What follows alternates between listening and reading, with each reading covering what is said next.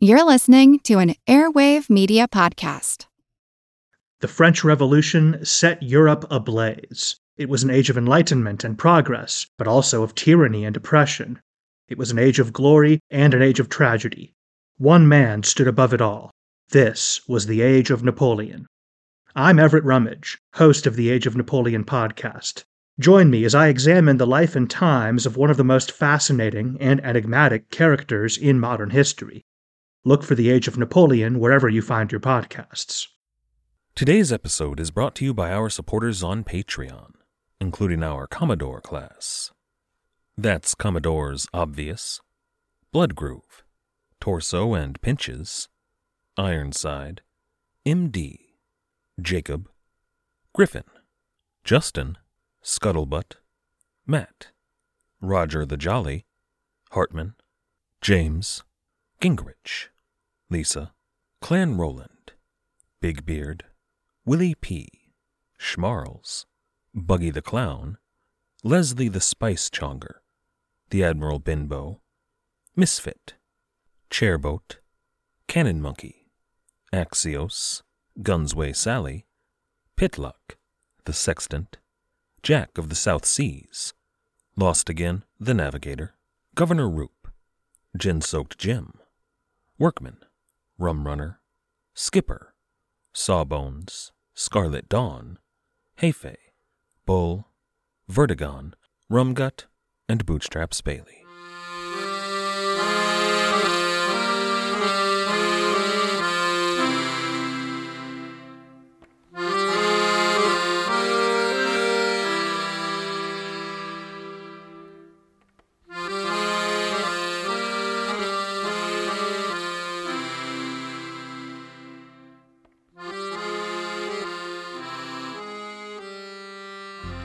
Hello.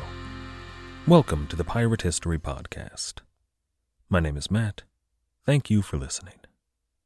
Today we're going to return to the Indian Ocean and the Pirates of the Round.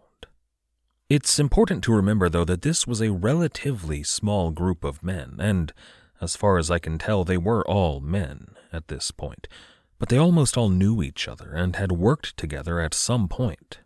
Today we're going to focus on a few of those names, all of whom we've met before, at least briefly.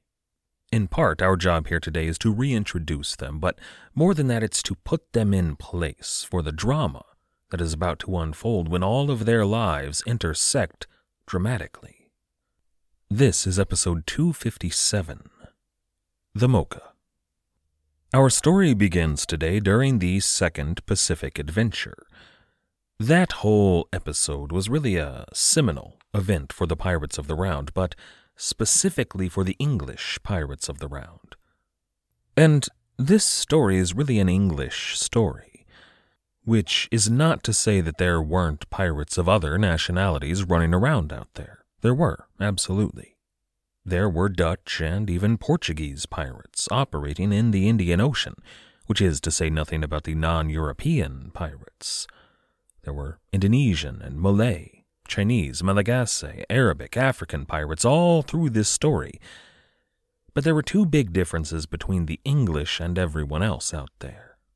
The scale of the piracy was different. Most of the non-English pirates, even the Dutch and the Danes out there, well, they were going after smaller prizes.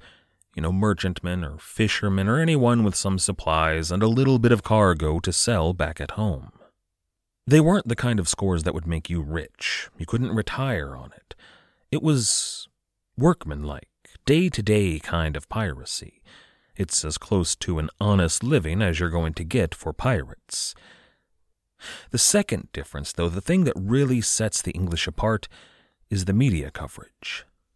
Thanks to the larger size of some of these ships targeted by some of these English pirates, they became worldwide news stories that created worldwide manhunts, and their crimes were decried in cities worldwide.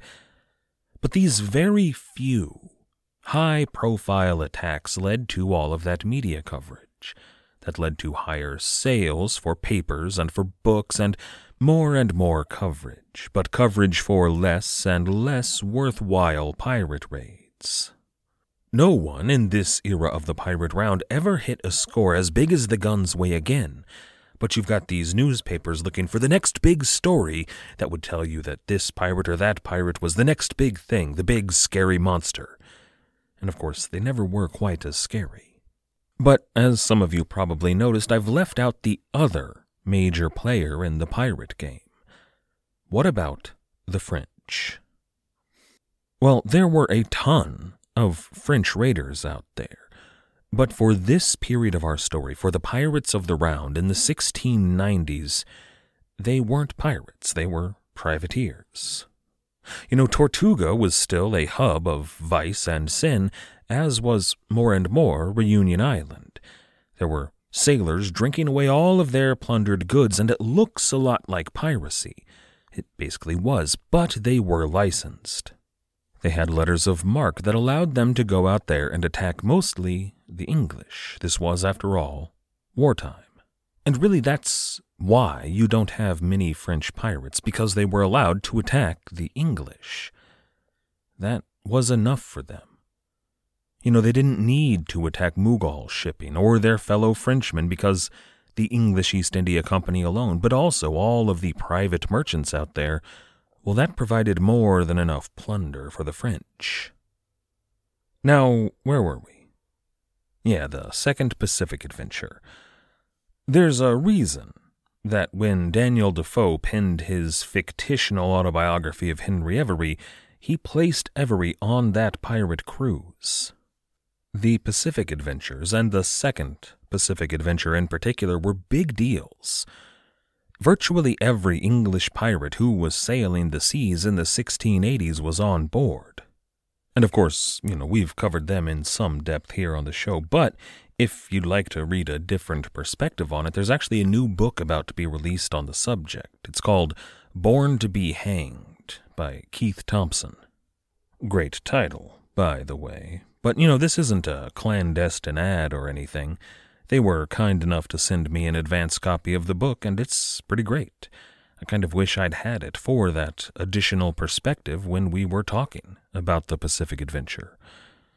But it's not out of the question to think that all of the pirates we're going to talk about today, men who were, keep in mind, important enough on board their ships to be noticed in the historic record, it's not out of the question that they were on board the Pacific Adventure at some point.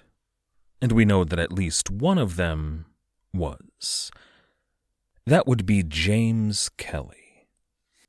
James Kelly sailed under the pirate captain John Eaton on one of the 3 biggest ships on the Second Pacific Adventure. He transferred over to Bachelor's Delight under Edward Davis around the same time that William Dampier transferred over to the Signet.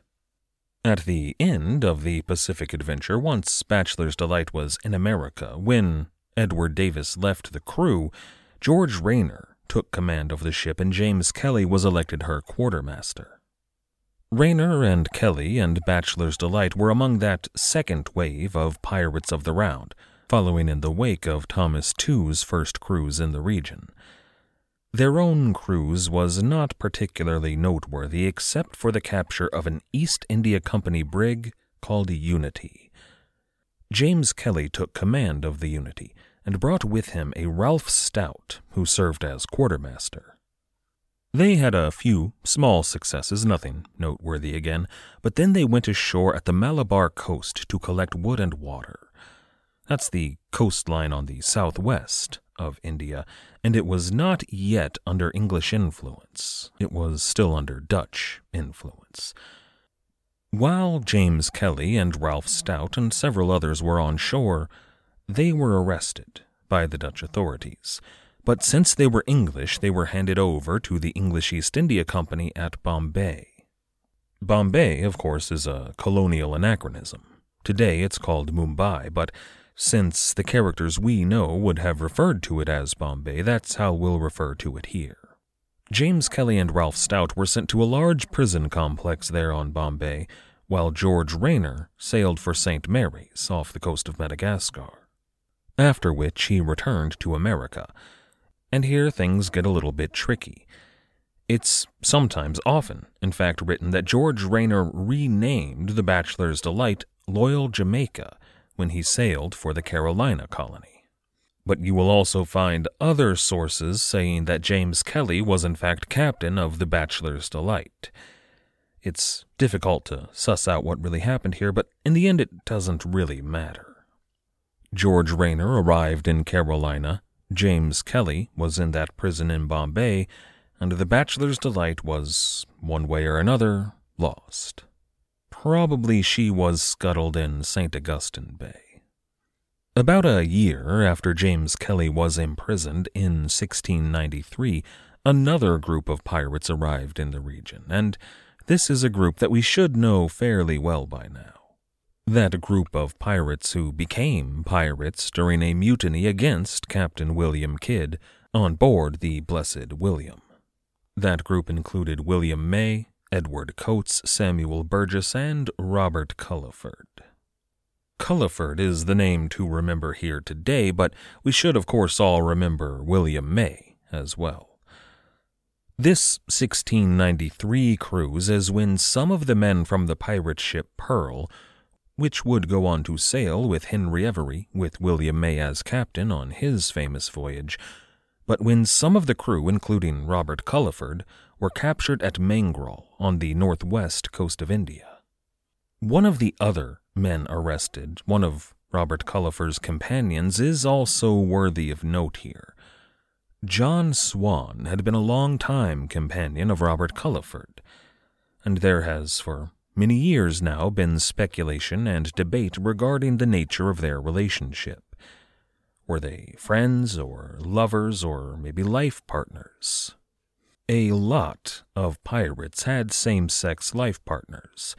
That came with a contract that allocated their shares and their lifetime savings in the event of a tragic death. These relationships often, although not always, had a romantic component. It was, in the eyes of everybody but the law, a marriage, but it was called, and still is, a matelotage. That's a French word that I'm sure I'm mispronouncing, but it meant a partnership for life at sea. Naturally, though, these kind of agreements have generated some controversy. When you talk about historical figures and homosexuality, there tend to be two extremes to which people gravitate. It's either A, they couldn't have been gay. As everyone knows, homosexuality was invented in the 1950s by godless communists in an effort to undermine the American birth rate so the Reds could win the Cold War. Or B, they were definitely gay, like super gay, because everyone was gay. As we all know, heterosexuality is a facade created by our patriarchal overlords to create a market for, bras and meat and makeup and ties, I guess. Obviously this is hyperbole. It's extremely exaggerated hyperbole. I don't think anybody actually holds those kind of opinions. But the debates on sexuality in historical figures tend to sound almost that ridiculous. But in the end, it doesn't really matter. In some cases we have documentary evidence of someone's sexual preferences, and in that case it's pretty clear. But most of the time we really can't say. Alexander the Great and Frederick the Great were likely gay, or at least some shade of not quite straight. Napoleon and Julius Caesar likely weren't. But, it doesn't matter. Who cares about any of that? Because what's important about all four of those names is that they shaped the world by the sheer force of their will and the giant armies they commanded. What's important isn't who they loved, but what they did as a historical figure. Sometimes a person's sexuality will impact that, but not in those cases and not in this case. For our purposes, what matters is that Robert Culliford was a brilliant sailor, a talented officer, and one hell of a pirate. So now we've got James Kelly, Robert Culliford, John Swan, and Ralph Stout all in the same prison in Bombay. That's 1694. In 1695, of course, Henry Every arrives with his fleet, including Thomas Tew's Amity and William May's Pearl, and they attack the Mocha fleet. We should all be very familiar with that story, but we should also remember what followed. After most of those pirates left the region, a few stuck around, and they began to play a kind of a game of musical chairs among their ships and their captains of those ships, all of which was centered around St. Mary's Island and Adam Baldridge. It was here that John Ireland, the sailing master on board Thomas Tew's Amity, took command of the Amity after Thomas Tew died. John Ireland is an interesting case, largely because he would give an in-depth testimony some years later. Actually, now that I think about it, so did James Kelly. In this case, though, John Ireland's account matches perfectly that of Adam Baldridge. Namely, that Baldridge told John Ireland about the ship Charming Mary, under Captain Richard Glover, which was lying at anchor at St. Augustine Bay. A ship which John Ireland stole, and gave the Amity to Captain Glover so he could get home. The crew, though, elected Richard Bobbington as the captain of their new ship Charming Mary. Ireland, at least according to the testimony he gave, didn't want the job. He said that he had been a mostly unwilling participant in all of this, and I tend to actually believe him about that. When he did take a leading role, such as leading the Amity and taking the Charming Mary, these were actions taken to save his own life, because their ship was unable to make it home to America, and he had a family. All of these names are about to become very important. We've heard most of these stories, at least a bit of them, before. But the reason I'm bringing them up is because all of their paths are about to converge, along with that of Captain William Kidd, on and surrounding a frigate called the Mocha. Everybody shush! William Shatner has something to say. Cat and Jethro, box of oddities. What do you do when the woman you love dies? Well, of course you dig her up and you live with her. Aww. The show examines weird things. There are plenty of old photographs from this time period of children out in the streets playing in and among the dead horse carcasses. Oh, I miss those days. Things used to be so much simpler. Cat and Jethro. Then there's the urine wheel, which sounds like a really bad game show. They've done weird things. Cat and Jethro, box of oddities. That is really mysterious. Join Cat and Jethro Gilligan Toth for the strange, the bizarre, the unexpected, as they lift the lid and cautiously peer inside the Box of Oddities. The Webby Award-winning Box of Oddities podcast from Airwave Media. The Mocha frigate is one of those ships that... Well, you know how you'll just run into certain names over and over again when reading history.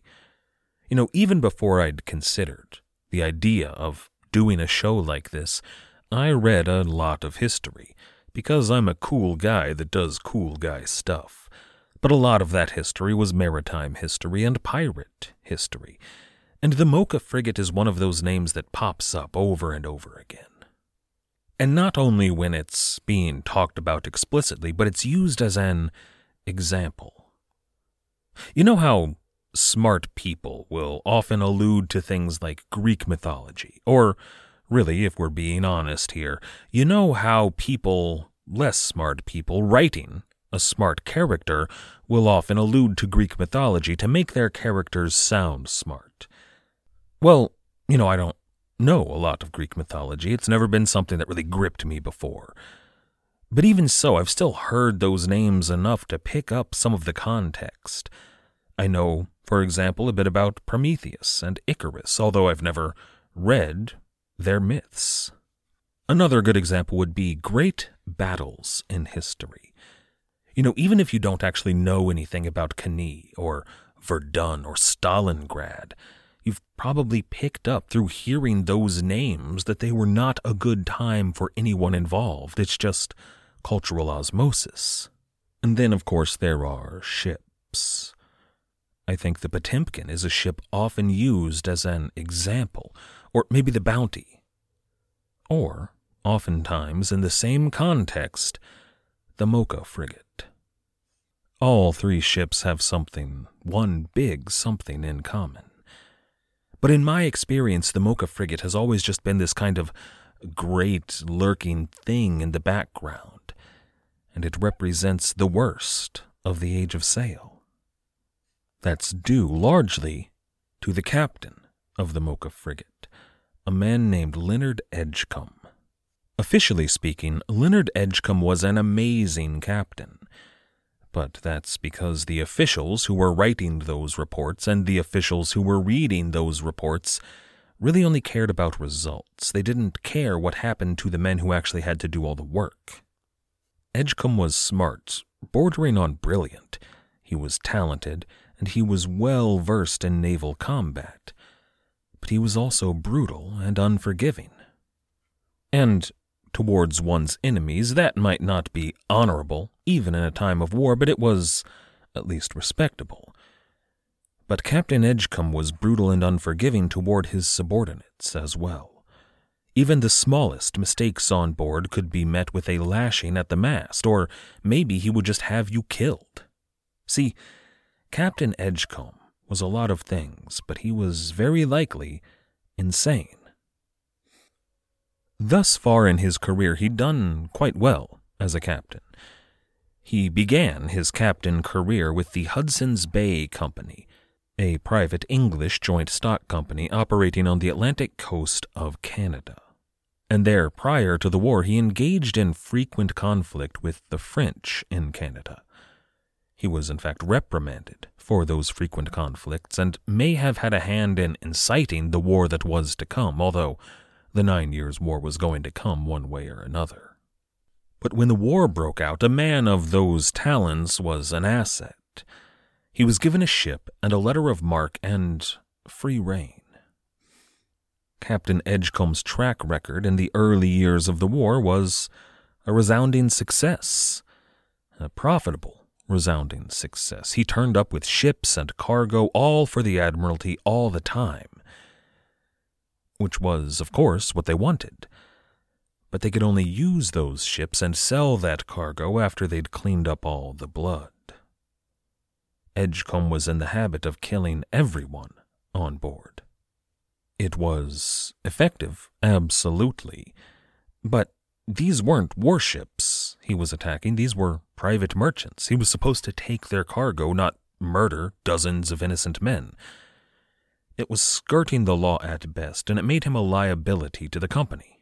So Captain Edgecombe was let go. But of course, his many successes were not just going to be ignored. Halfway around the globe, there was another private English joint stock company that had need of men like Edgecombe. In the Indian Ocean, the rules were less strict, and the East India Company wasn't keen on enforcing even those unless they were forced to. The one big rule was that you cannot mess with the Mughals' ships, but anyone else, pirates or even Indians or the French, absolutely, you can go ahead and kill all of them. And Edgecombe was good at his job. But there is, well, did you all get to watch Our Flag Means Death on HBO? It's a show about pirates, about Stede Bonnet and Blackbeard, but it's a comedy. It was okay. There were things I liked about it. I liked Taika Waititi. But I really can't even watch that kind of show. I mean, I'm just going to complain all the time. Because they took liberties. And some of those liberties I'm okay with. It's historical fiction. I'm not going to complain about every little inaccuracy. But there were some that I was not okay with. And there are spoilers ahead if you do plan on watching the show, but my short review here is that you should not watch this show. Near the end of the series, Edward Teach says that he's just so tired of being Blackbeard, of being a pirate, of all the pressure that entails, that he's willing to take a job with the Navy to get out of it.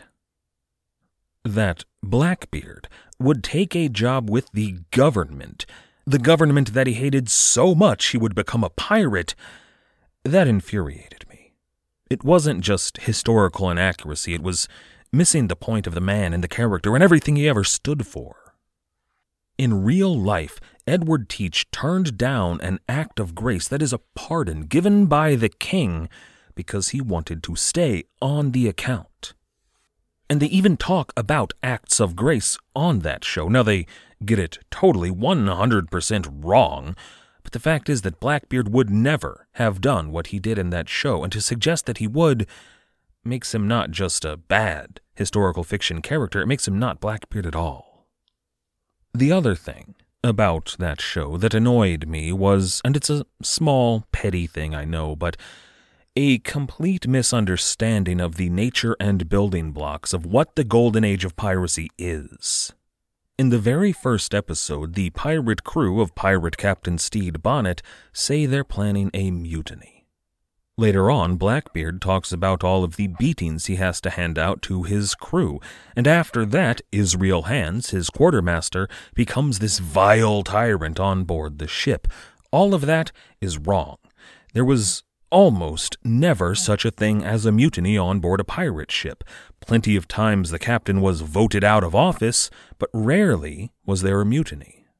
That also means that there were rarely vile tyrant captains among the pirates, or pirate captains who could hand down beatings with impunity. All of it wrong. And these are not small things. This is about what pirates are, and you're getting it wrong. It is a gross misrepresentation, and I dislike that show very much. Now, that kind of brutality, those depredations, the despair that they describe, did exist in the Age of Sail. They were experienced by a lot of sailors, but not pirates. Those were experienced by men on board ships like the Mocha. The best description of Captain Edgecombe's actions at sea come from the surgeon on board the Mocha. His name was John Leckie. Now, Leckie had over a decade of experience as a surgeon on board Royal Naval vessels, and Edgecombe believed that Leckie was trying to kill him. When I said Edgecombe was insane, I was referring to his psychopathic tendencies to torture and murder people, yes, but also his paranoia. He made a slave taste his food to ensure that it had not been poisoned by the doctor. He had at least one cook killed, suspecting that he was in league with the doctor. He tortured the doctor's assistants to get evidence of his plans to poison him, and he had the doctor flogged with a cat-o'-nine-tails for his attempts, non-existent attempts, to poison Captain Edgecombe. All of that happened. Finally, Captain Edgecombe's delusions came to a head. He had Leckie dragged to the deck and stripped down to the waist. Then Captain Edgecombe drew his sword and began to beat the surgeon with the flat of the blade. As we know, this punishment can result in little nicks and less insignificant cuts. Soon, Dr. Leckie was basically covered in his own blood, lying on the deck trying to shield his face from the blows of the sword. He was in severe pain and probably about to be killed by the madman he had for a captain. When the opportunity presented itself, Dr. Leckie stood up and punched Captain Leonard Edgecombe. Now, as I see it, that's the right of anybody who's about to be unjustly murdered. But as the world at the time saw it, a ship's captain was the law. He was the highest authority on that ship, and what Leckie had done was treason. Captain Edgecombe ordered the surgeon keel-hauled for this impertinence. You remember what keel-hauling is, right? That's when they wrap a long rope around the entire hull of the ship. They tie one end of that rope to your hands and another to your feet, and then they pull on the rope, dragging you around the hull, down into the water, over the rough wood, the splinters, and the barnacles, cutting deep into your skin, letting salt water seep into your wounds, and then eventually dragging you back up. It was a nightmarish torture. And the crew of the Mocha agreed. They refused to do this to the doctor. This almost turned into a mutiny right there. I mean, it kind of was. They were refusing a direct order from the captain. The only reason I can see that it did not turn to violence right there was because they were less than a day from Bombay. When the Mocha frigate arrived at Bombay, fully half the crew left her decks. Captain Edgecombe might have punished them or stopped them, but had he tried to do so, he probably would have been killed. But this put the Mocha frigate and Captain Leonard Edgecombe in dire straits. He needed crewmen, and he had several ways to acquire crewmen there in Bombay, and we'll talk about all of them next time, but most important were 9 crewmen that he picked up, willing volunteers to his ship, under the leadership of a sailor called Samson Marshall. What, I'm getting the feeling you're all not shocked by this sudden reveal. Oh, God, I forgot. Samson Marshall was really James Kelly. Those 9 men had all just broken out of prison there at Bombay. Next time, mutiny. I'd like to thank everybody for listening. I'd like to thank everybody who has helped to support the show, all of our patrons on Patreon, everybody who has recommended us to your friends or family, and everybody who has left us ratings or reviews that help get the show noticed. Without all of you, this wouldn't be possible. Thank you.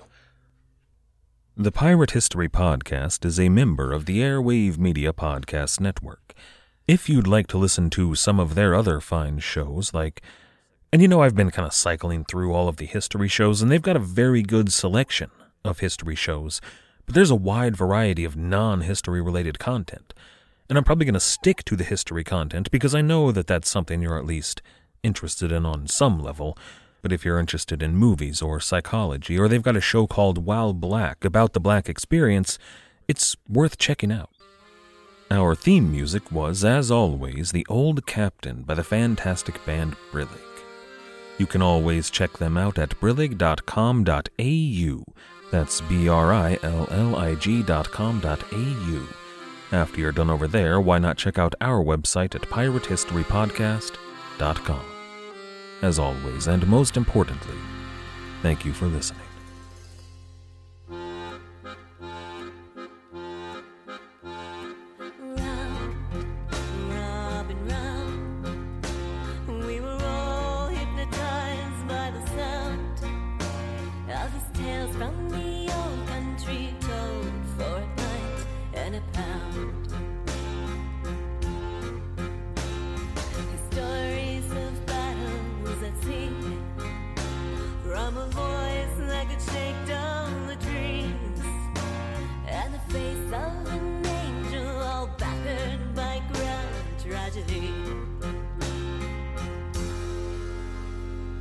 Raise your glass in the air with a tear in your eye. Time has come now to bid him goodbye. For at first light this morn, the old captain has died. Let him live on in legend tonight.